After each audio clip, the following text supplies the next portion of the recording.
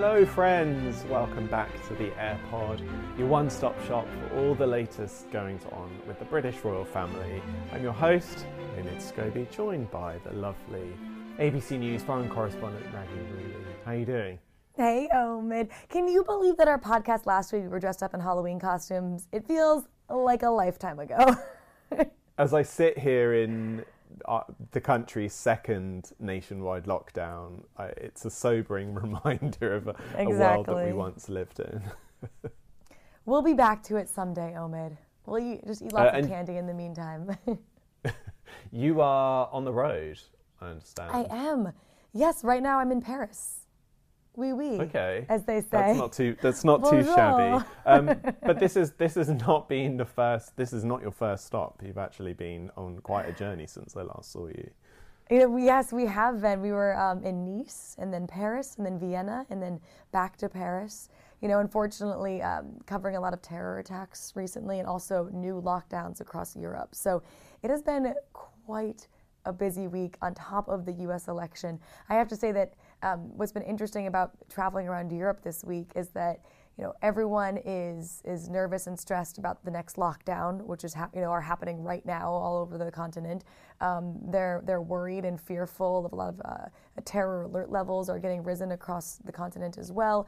And then on top of that, there's so much interest in the U.S. election that I don't know about you, but I'm exhausted. It has been a long week. I keep seeing jokes where it's like, oh, it's like Tuesdays lasted for 5 days, and that's how it feels right now. I know. I feel like I have had my eyes glued to the same coverage since however many evenings ago it was now. Absolutely gripping stuff, but a time of huge anxiety for a nation that no doubt wants to see this come to a conclusion.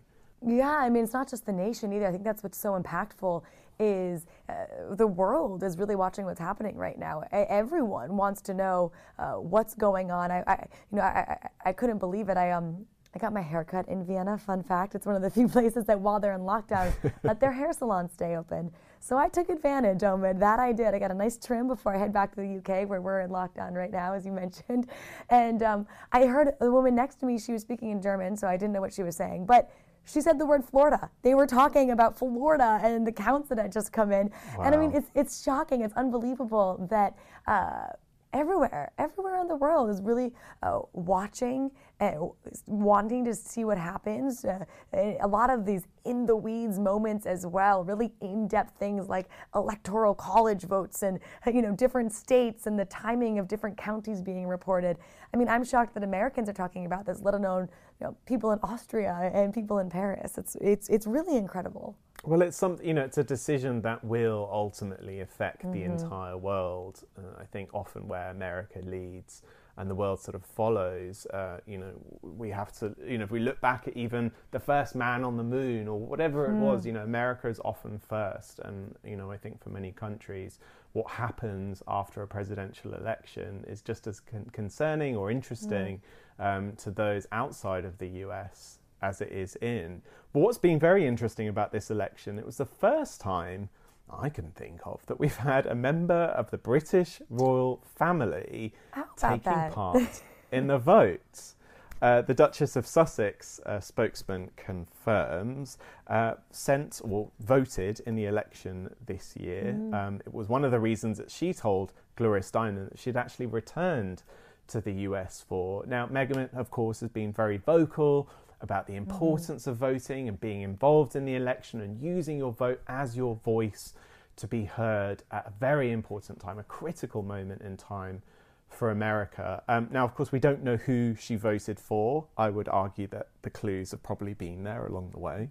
But it is a very interesting piece of news, I think, to even hear of a member of the royal family voting in the US election. Yeah, it's sort of funny when this, was kind of first announced and written about. All of a sudden, it struck me what a big deal that really is. I hadn't put it together that Meghan voting in my mind. I was like, oh, she's an American. Of course, she's going to vote in the U.S. election. Big whoop. But then when you read the headline, British royal voting in U.S. election. It also really drove it home for me what an incredible, marriage this is, an alliance this could be, and the fact that, you do have an American and a British man who are now married and can become citizens of each other's countries, and, Meghan voted this year, but they can actually vote in each other's elections. I mean, it is pretty incredible. I think what's interesting about this is we obviously, of course, heard Meghan talking about being an active member of society and taking part in the democratic process.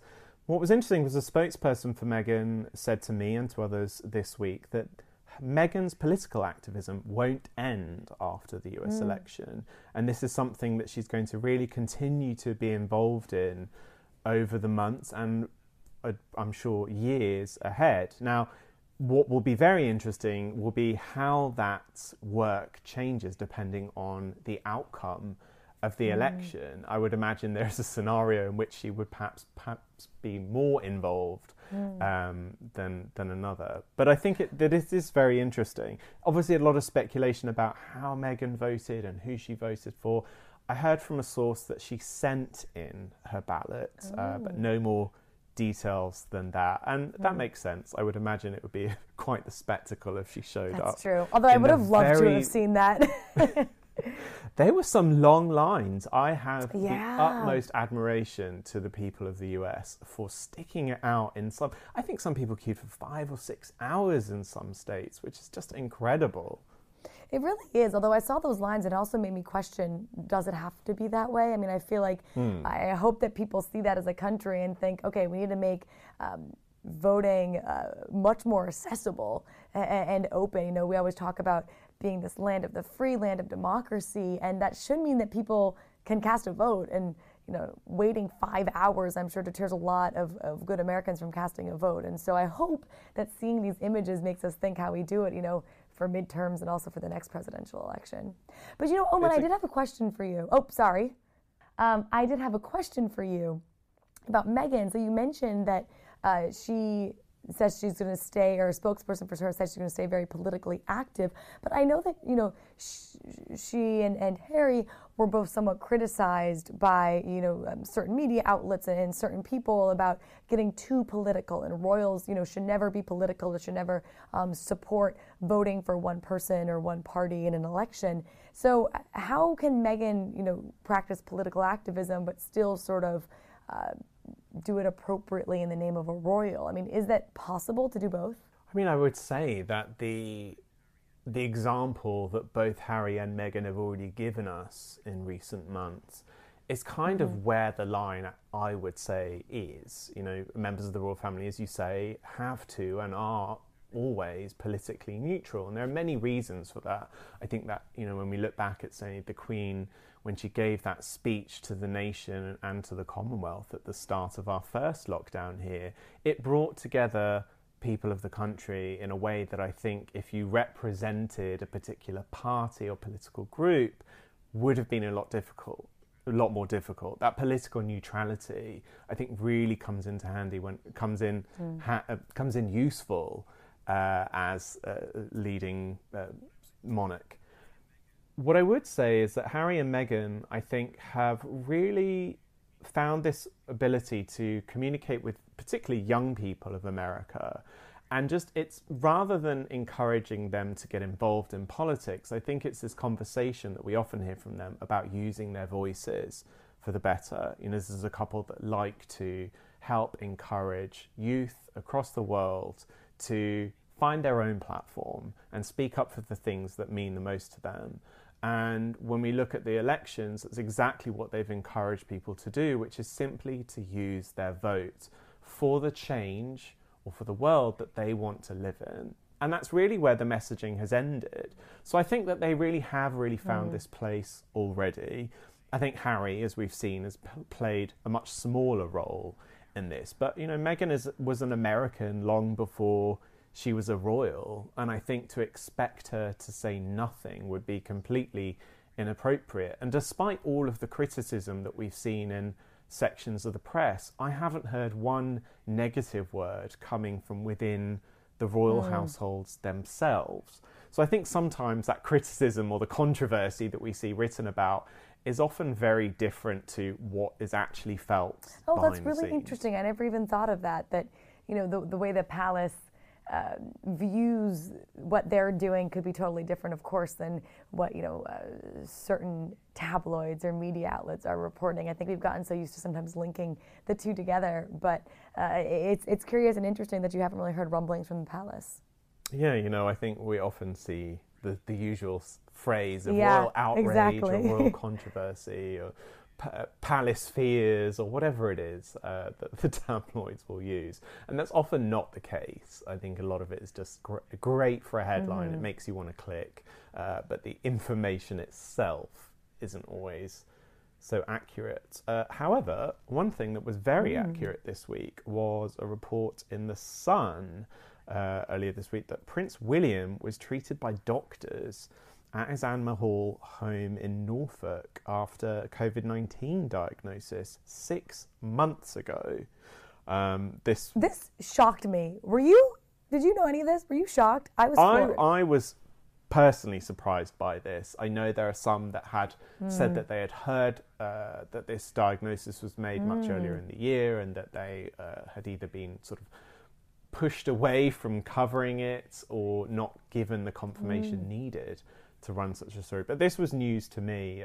It was in March, of course, that we heard that Prince Charles had COVID-19, but then there have been no other members of the royal family that came forward since to say they'd tested positive. We know that Sophie, the Countess of Wessex, just a month ago went into a brief period of isolation, having come into contact with someone with coronavirus. But again, the palace were very transparent about this. So I think this is where the surprise was, that Prince William, our future king, had kept quiet this diagnosis at a time when arguably it probably would have had great impact on a whole nation of young people who at the time, and almost myself I would include in that, weren't quite so afraid of the coronavirus. This was at a time when many people were coming down with the virus, or even many deaths were sort of tallying up, but we were really focused on the impact that it was having on an older community.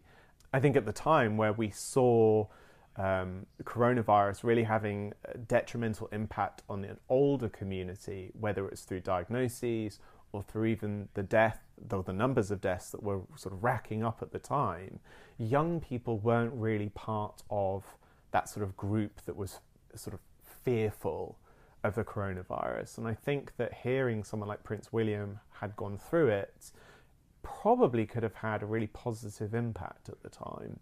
But of course, there are many reasons behind him not putting that information out there. I think at the time it was said that, or sources told the Sun newspaper, who were the original publication to break the news, that he was still determined to fulfill his engagements and he wanted to sort of keep calm, carry on, that sort of typical royal approach.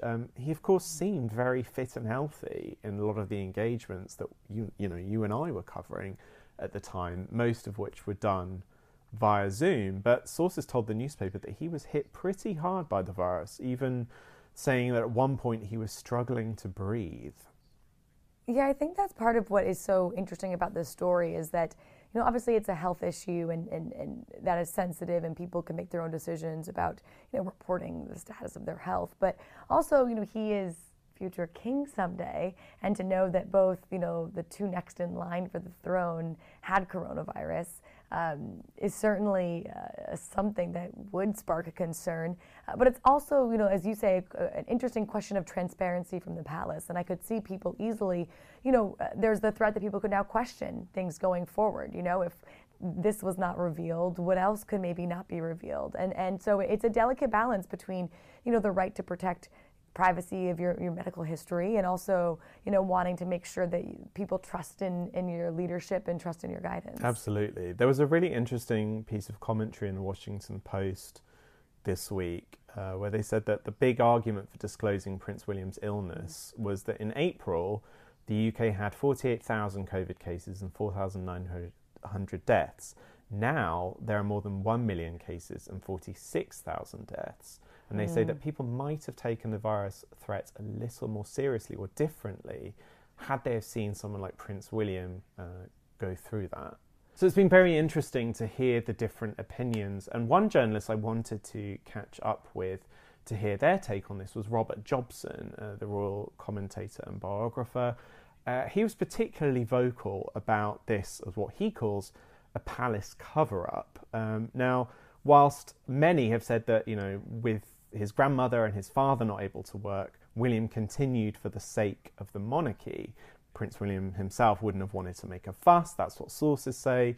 And so their argument is, why should we then make it a fuss? But Robert, as you'll hear after the break, Maggie, had a very different side of the story to share. Well, thanks for joining me on the show, Robert. It's been a while since you've joined us on the AirPod, but this is a particularly big story, and I think one that has really seen a mixture of views from royal correspondents and commentators, who some surprised by this revelation, some not so surprised, including yourself. Well, yeah, I mean, the only issue I've got, I don't have a particular issue with members of the royal family not revealing their medical conditions. Of course, that's part and parcel of the way we abide by the rules in the media now. But the bottom line here is there should not have been a denial once a legitimate question had been put to the palace. And this wasn't a floated question. It came from on high, it came from a very high source, and I made sure that the Kensington Palace were aware of that. And they said, well, they get calls about impeccable sources every day, and this isn't impeccable. This is the case in point here. Well, that's a denial in anybody's book. And then, of course, you have all the details of all the reasons why people shouldn't have to reveal their medical condition, which we fully understand. But if you, in any way, to put out a denial, then, of course, it doesn't leave the position open for the media, i.e. the editor, to make a judgment on whether to run the story or not based on his feeling of the source. And the source is very, very high and very, very good. So I was a little surprised by that. I mean, I've covered the royals for 30 years or so, and I've not been misled in that way before. So I was extremely disappointed. Not disappointed that William had decided to keep his medical condition private, but disappointed in the way that it was handled. Because, as journalists, it's our job to reveal stories, and it's not our job to worry about unless we're at war, when we're embedded with the troops. It's not our job to be part of a cover-up or a non-transparent world that we live in. So in my opinion, it was the wrong move. I understand why William didn't want to cause panic. His father had announced that he had COVID.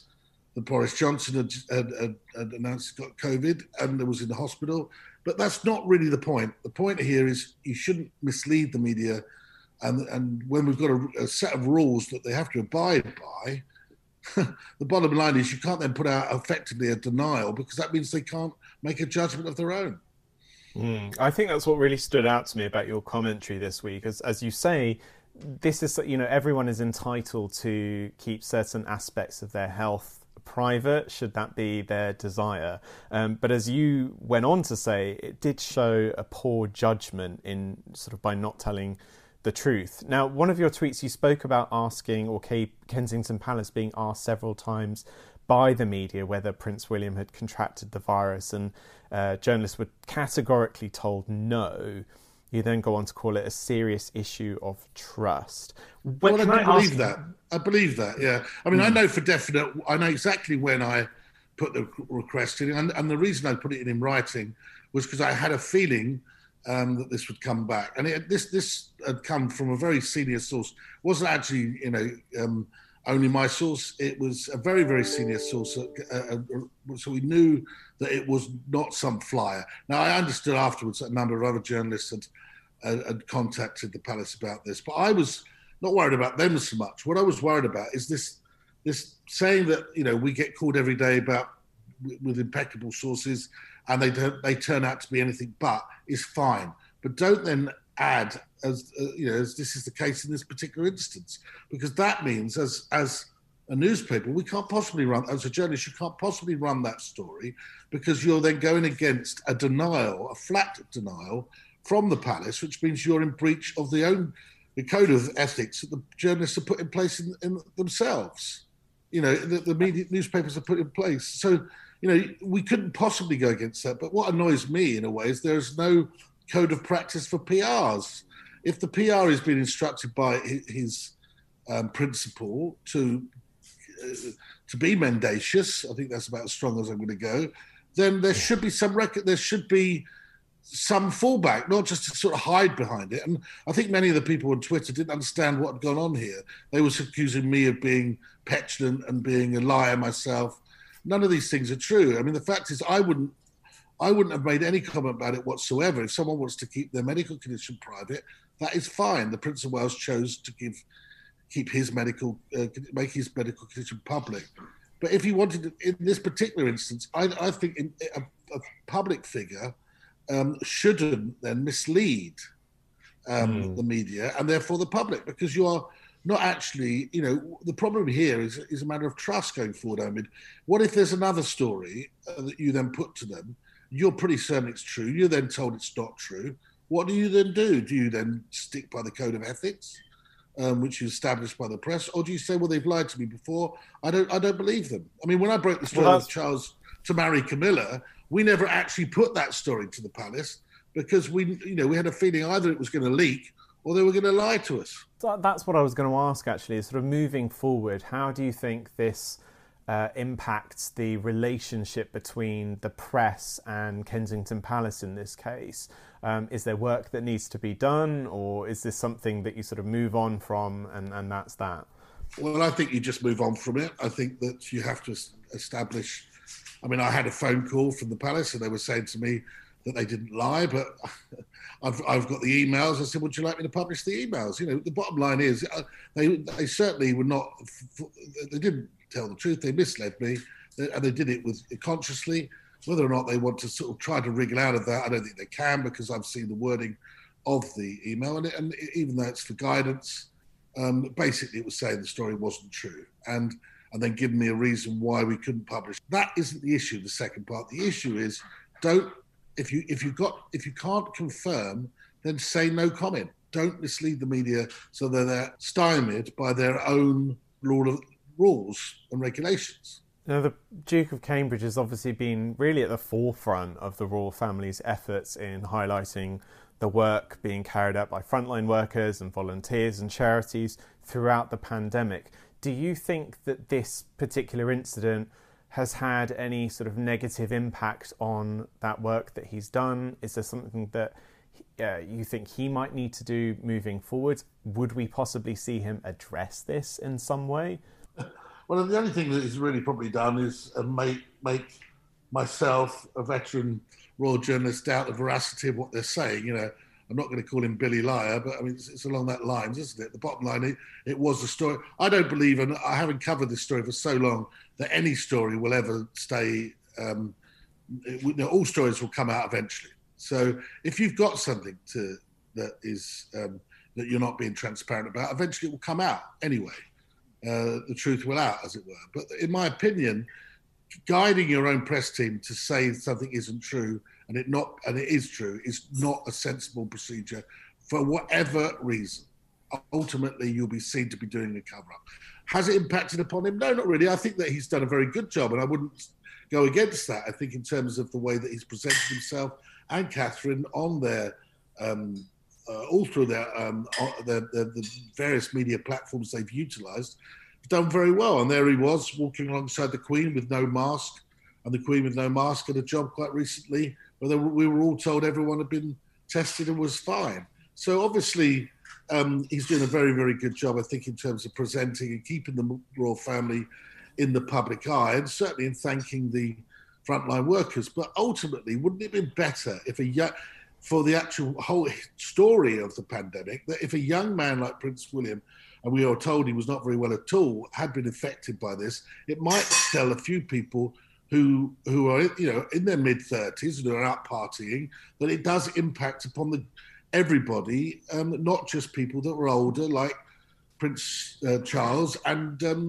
Boris Johnson. Public figures like Prince William would have been caught up in it as well. Yeah, absolutely. Well, thanks so much for coming on, Robert. You can check out his new biography, Prince Philip's Century, later next year. I believe you're hard at work on it now. Thanks again, Robert. I think there'll always be this really interesting conversation about where the line of sort of privacy is allowed to be with members of the royal family. And this has been a particularly interesting conversation to have with many people that cover the beat. But I think it seems, at least for the moment, that probably because of everything else going on in the world, people have moved on somewhat from this story.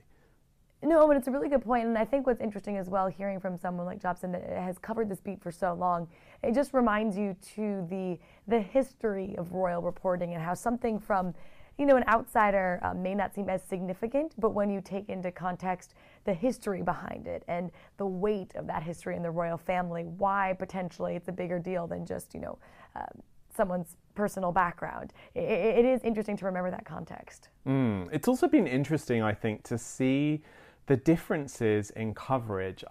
This particular story reminded me of when Harry and Meghan were very, I guess, selective on what details they wanted to share around the name or around the birth of their son Archie, and there was a lot of very almost vitriolic commentary in certain sections about the couple withholding the name of the hospital or where Meghan gave birth. I think one commentator said Meghan and Harry were not playing the game that members of the royal family should. It was been interesting to see some of the same commentators this time around talking about William perhaps setting a new path for royals when it comes to privacy. So I think sometimes moments like this can highlight the quote unquote hypocrisy. I'm not accusing anyone of anything that does exist on this beat. On to more positive news. The Prince of Wales reflected on his personal fashion sense during a discussion, or a surprise discussion, with editor-in-chief of British Vogue, Edward Enninful. This was for their December issue. It was a focus on sustainable fashion. And he spoke about his stopped clock style, that's his words, and his fondness for mending his clothes. I actually loved this interview so much, Omid. Some of the gems that came out of this. I mean, I just love stopped clock style. What a way to put never throwing your clothes away, Like, that's the kind of phrasing we all need. But it is funny because he makes a good point. Like, as we look towards ways to be more sustainable in our lives, fashion is a huge polluter in the environment and really impacts the environment, and it leads to climate change and all these things that we know are terrible, and something that Charles has really stood up for and against his entire life. And so seeing him approach it, even in his lifestyle and the clothes that he wears, it really shows that he sort of walks the walk. What's the saying, Omid? Help me. He doesn't just talk the talk, he walks the walk, right? Talks the talk. Is that a saying? Yes. That's a saying. Thank you. That's the saying. But it's not just him, talking about climate change. He's really, he's wearing old clothes to help us. Absolutely. But also behind a really interesting movement that I think we're seeing a lot more of in the fashion world. This sort of focus on sustainability and ethical sourcing. Charles himself is actually getting into the fashion business. And of course, this interview had a purpose. It was about a year ago that we heard that Prince Charles was actually getting into the fashion business. It was announced, I think, around this time last year that he had teamed, or his foundation has teamed up with the Yoox Net-a-Porter group on a collection of men's and women's wear that will debut very soon. It's called the Modern Artisan Project, and it brings together students and recent graduates from Italy and Scotland who have come together to design and produce 17 pieces of clothing that have a real focus on sustainability, but also cultural history as well. So it's sort of bringing together that sort of Scotland and Milan connection. If there is one, I don't know. That's quite a unique hybrid, I guess. maybe it's there. Maybe he'll make one. But this is, all part of his long-standing commitment to, as you say, his environmental activism.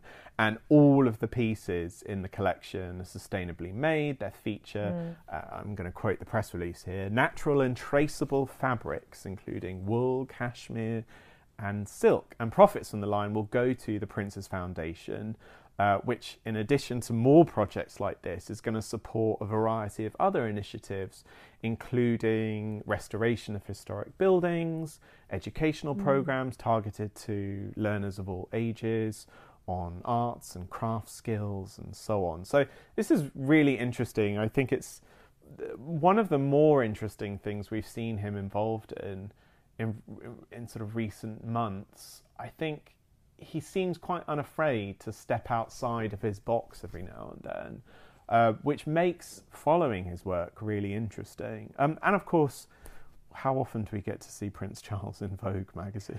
Okay, can we just talk about the photo of him standing in the flowers? The photo is incredible. It's Charles in all of his, reused jacket glory, standing amongst a field of flowers, and it's incredible. It's incredible.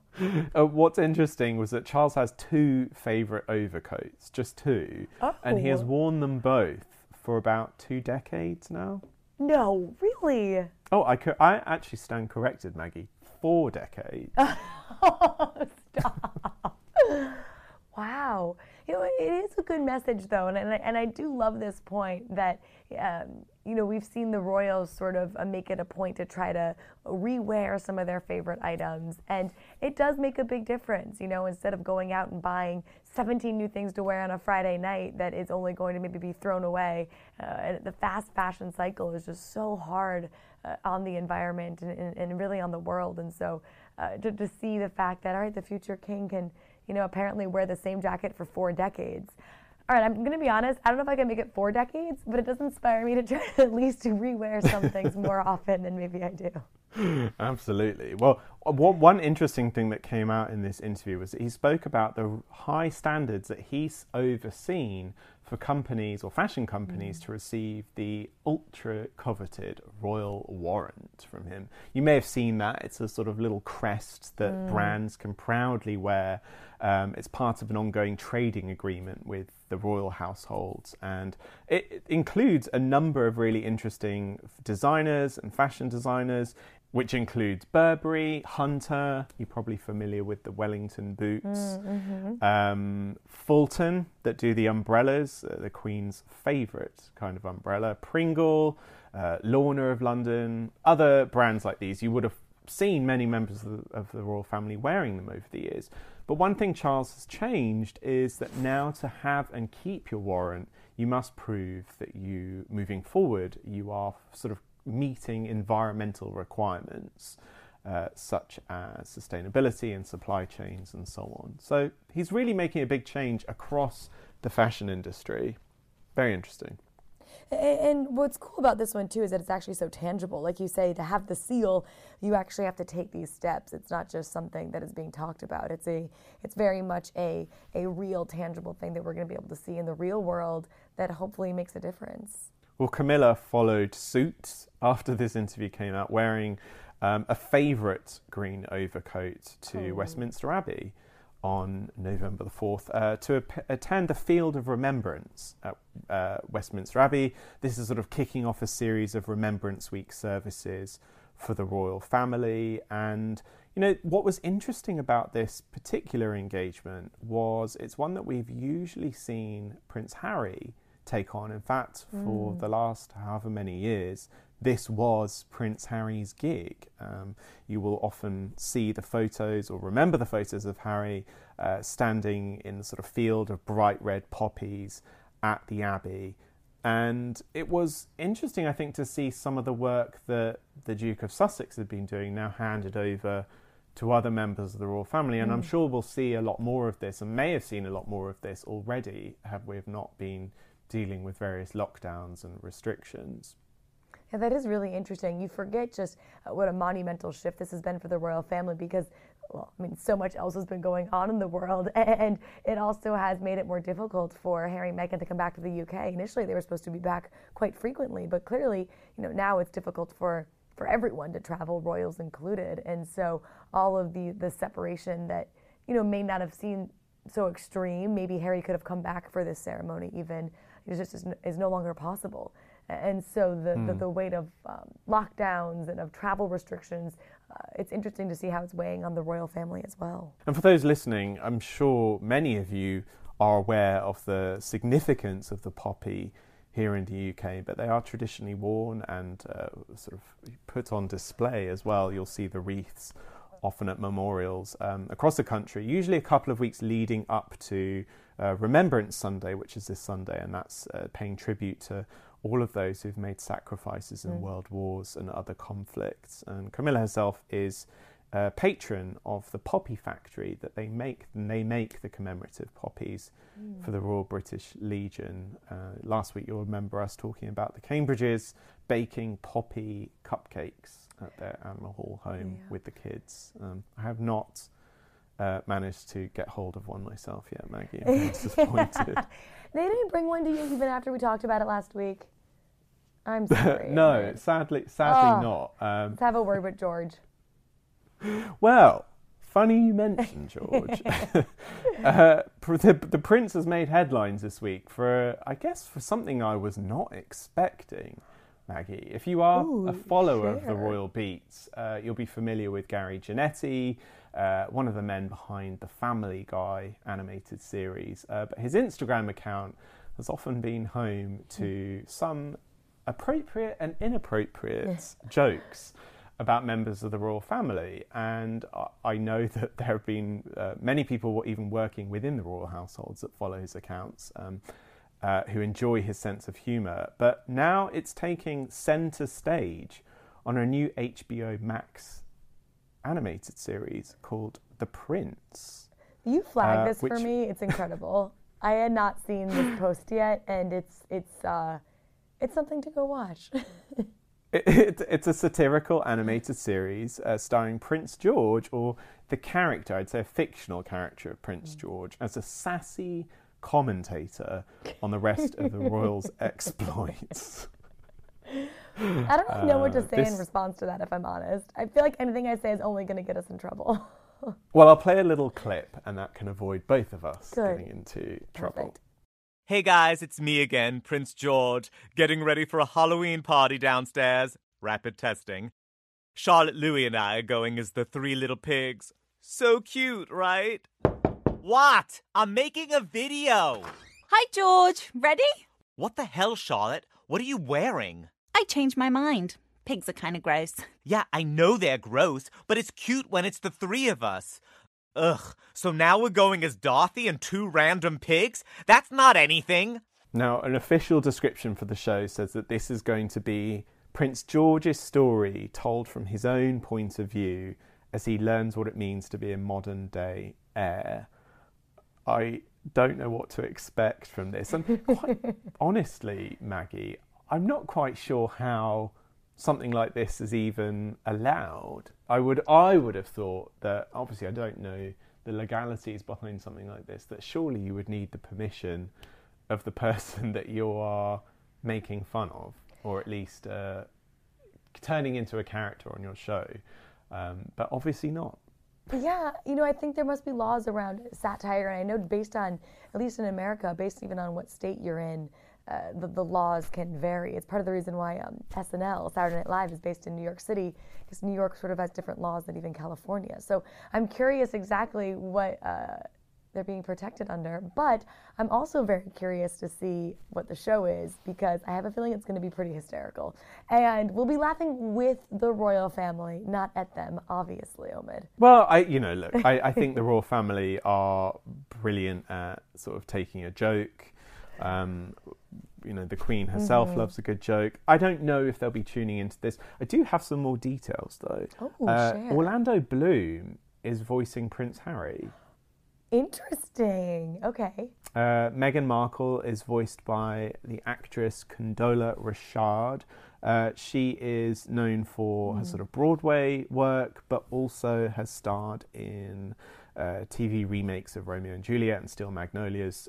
She's done a bunch of stuff. It'll be very interesting to see how this is all going to come together. I think there are some fictional roles in there as well, such as Alan Cumming playing a royal butler. So, watch this space. That's fantastic. Well, it sort of reminds me of, you've seen The Windsors, I assume. I have seen a clip or two, yeah. Yeah, but it reminds me they're able to have a reality show that very much mimics the royal family. So I guess it's not the first time it's been done. Yeah, well, let us know what you think. I'm curious to know. I think it's always easier when the subject of your joke is an adult, and when it's children. Yes, I agree. I always wonder what's the line and what's acceptable and what isn't. I must admit, there have been times where I've giggled at Gary Genetti's Instagram post and times where I've cringed because I've just felt that it's perhaps hit the wrong note. But I don't know. Listen, we'll see. And I would love to hear from you guys on this. You know where to find us, at Maggie Rooley on Twitter, or at Scobie on Twitter. Just use the hashtag #TheAirPod. I think that just about wraps us up, Mags. Oh my gosh. Well, it's been a whirlwind of a week, Omid. I always love wrapping it up with you. It has been nice to just escape the madness of the past few days, even just for half an hour or so. But a pleasure as always to do it with you by my side. You as well, Omid. All right, guys, take care, look after yourselves and each other, and we'll see you next Friday.